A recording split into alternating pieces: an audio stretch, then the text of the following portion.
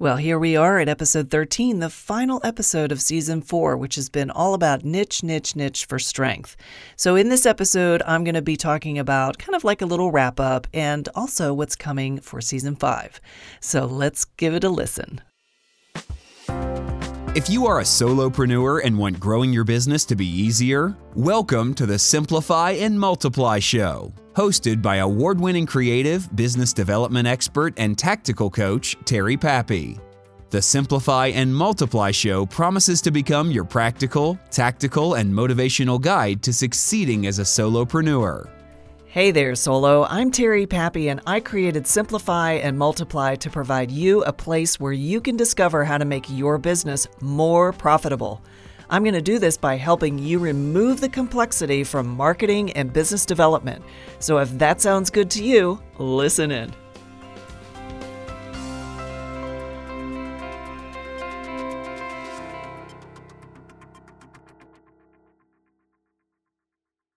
Well, if you've listened to season 4 of the Simplify and Multiply show, and I hope you have, you've gotten some great insights and best practices on niching your business.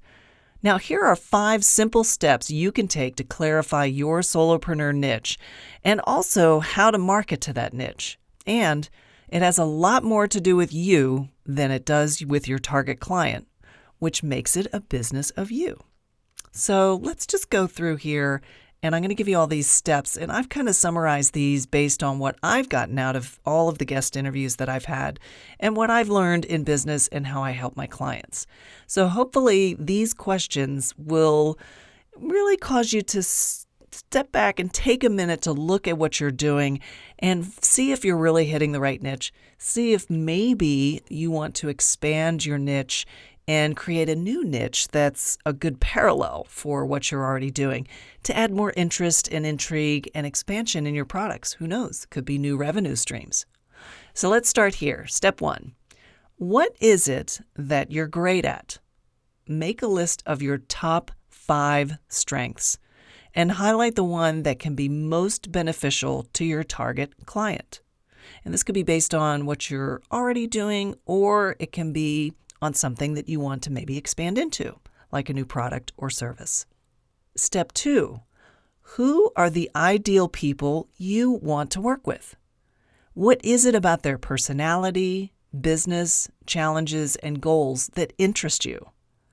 Make a list of the top 5 and highlight the one that is most positive and likely to succeed. Step 3, what are the things you like to do in your solo business that seem to have the most interest to you? List the top 5 and highlight the one you feel will be the most beneficial to solving your target client's biggest problem. So you see there's a little bit of a pattern here about pick the top 5, pick the one that's most beneficial or the most positive for you, the one that you're most attracted to that's like magnetic, and go with that one. Step 4, what problem is your target client, that ideal person you want to work with, what are they having that you can solve easily that they have high value attached to? List the top 5 problems and highlight the one that translates to the biggest value in either money or an intangible, like saves them time, saves them headaches, makes things easier for them, gives them relief, etc. Step 5, make your marketing reflect all of the prior 4 steps. This is where you consistently talk about what you love to do, who you love to work with, what problems they have that you solve for them, and how they can work with you.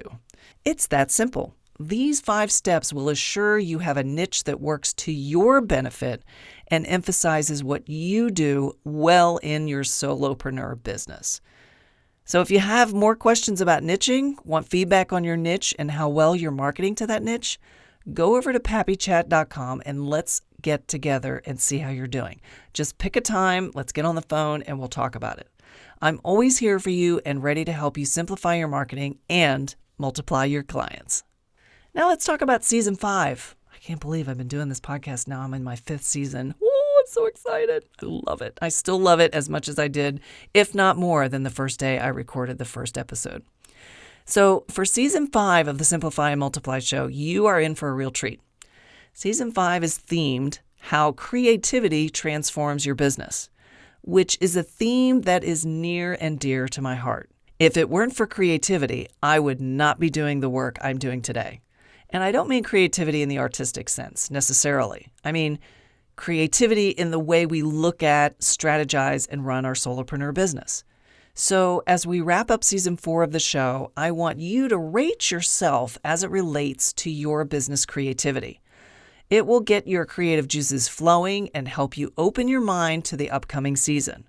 Okay, so on a scale from 1 to 10, 1 being, not so much, meh, and 10 being a lot and yes and home run, woo, let's do it. I want you to answer these 6 questions that I have or thoughts that I have. Okay, the first one is, how generally creative do you feel you're being in your business? I'll say that again. How generally creative do you feel you're being in your business? Number 2 is, how often do you assess your products, services, and processes to improve and or innovate them? Number 3 is, how often do you invite your clients into a creative conversation about helping them reach their goals? Number 4 is, how often do you freshen your brand, content, or marketing to have more punch or achieve higher returns? Number 5 is, how engaged, invigorated, and excited do you feel about the work you do in your business? And number 6 is, how many times in the last year did you give yourself a break to take a fresh look at the work you do and innovate a new product or service or marketing strategy? So of those 6 prompts where I asked you to rate yourself on a scale from 1 to 10, 1 being, not so much or no, 10 being, yes, a lot, I do it all the time, this is great. Rate yourself. See where you're at. See how creativity is really showing up for yourself and for your business. These and many more questions come about when we get into a conversation around creativity.